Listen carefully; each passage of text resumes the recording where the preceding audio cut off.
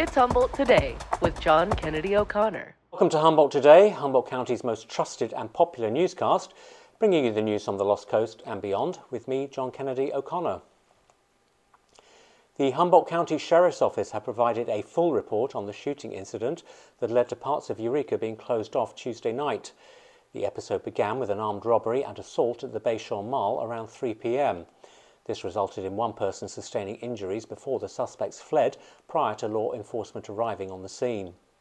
The fleeing suspects were then involved in a hit and run which left a bystander badly injured. A pursuit of the suspect's red pickup vehicle through the Cutton area ensued, with the suspects causing a traffic collision on Harris and Dolbeer Streets. Following the crash, an officer-involved shooting broke out after one of the suspects began shooting after exiting the damaged vehicle, leading to the suspects sustaining gunshot injuries, and other additional parties were reported injured through the crash. The HCSO reported Tuesday night that 7 people were injured, which included the 2 suspects. 2 of the 7 injured due to the collision-related injuries are juveniles. The suspects, brothers Brandon and Jesse Widmark, who were wanted for an armed robbery in the Valley West area, and the other injured victims were all transported to local hospitals. An adult female and a 2-year-old were passengers of the suspect's vehicle, and both sustained minor injuries.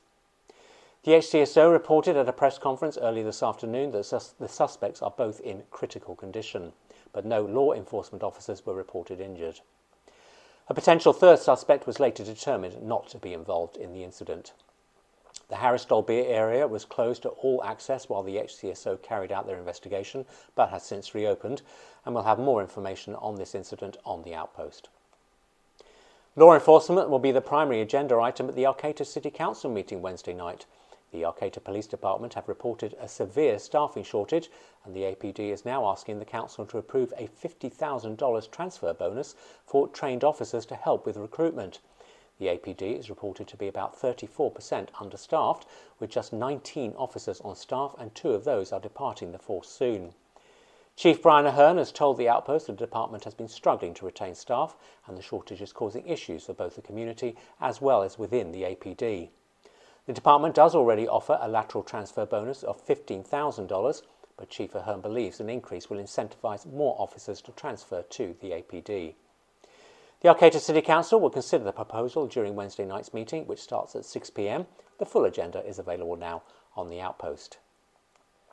California's Attorney General has announced a local new event to promote awareness of missing and murdered Indigenous people, which the Department of Justice and the Office of Native American Affairs are co-sponsoring.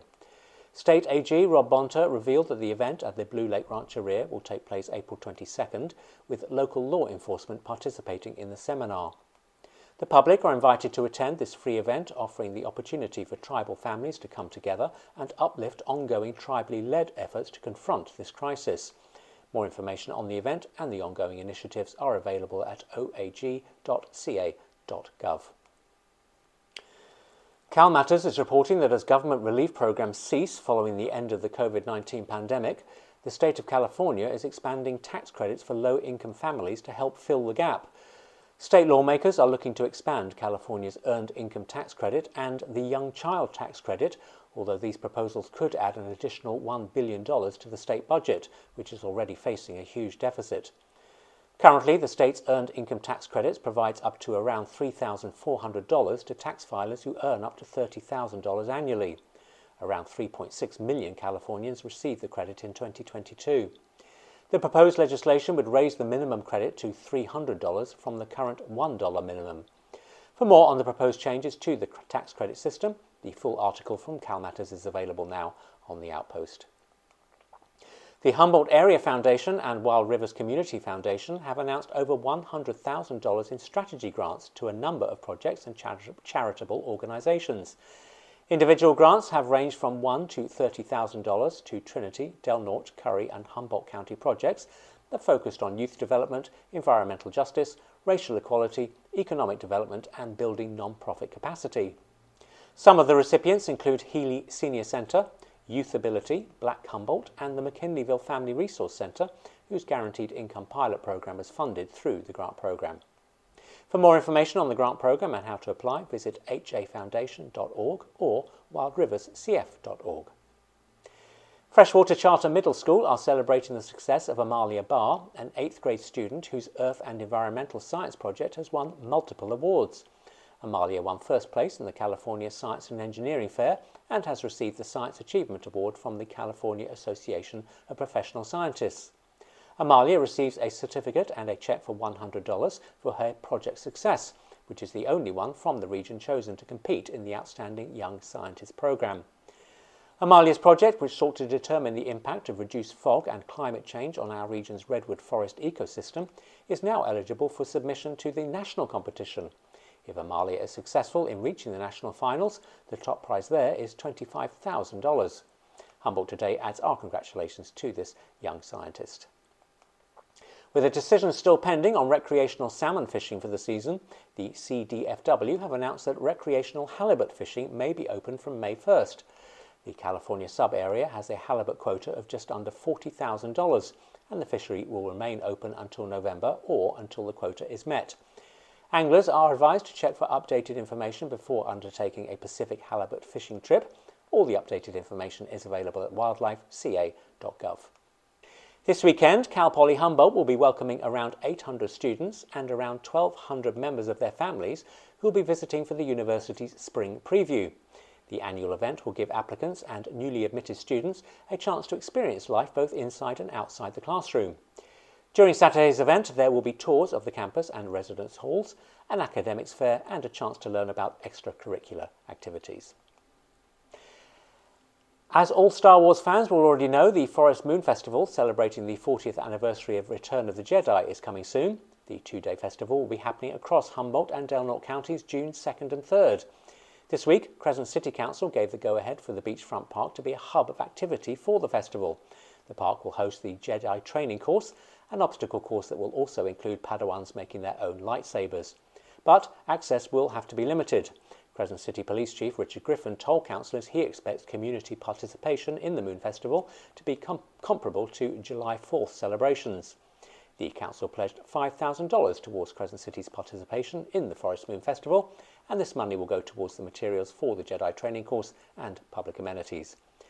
Our Jessica Andrews has a full report on the council's thoughts on the festival, available now on the Wild Rivers Outpost. Turning now to our Humboldt Today weather outlook, the sun was in and out again today, and the rain seems to have left the grey Humboldt skies for now. Wednesday night will be another cold one, average temperatures dropping to around 37 degrees. Rio Del has a freeze warning in effect. Thursday will be just a little warmer, average highs of 55 are predicted, with mild 10 mile per hour winds out of the north. Eureka will be mainly cloudy, 55 is the expected high. Arcata will be a little warmer, possibly reaching 57 under grey skies. Fortuna will be cloudy with a likely high temperature of 56. Inland, things will be warmer, hitting 62 degrees in Hooper, despite the grey skies. Redway will be the warmer spot, a high of 64 is possible, but the winds will be stronger in the southern county, around 15 miles per hour.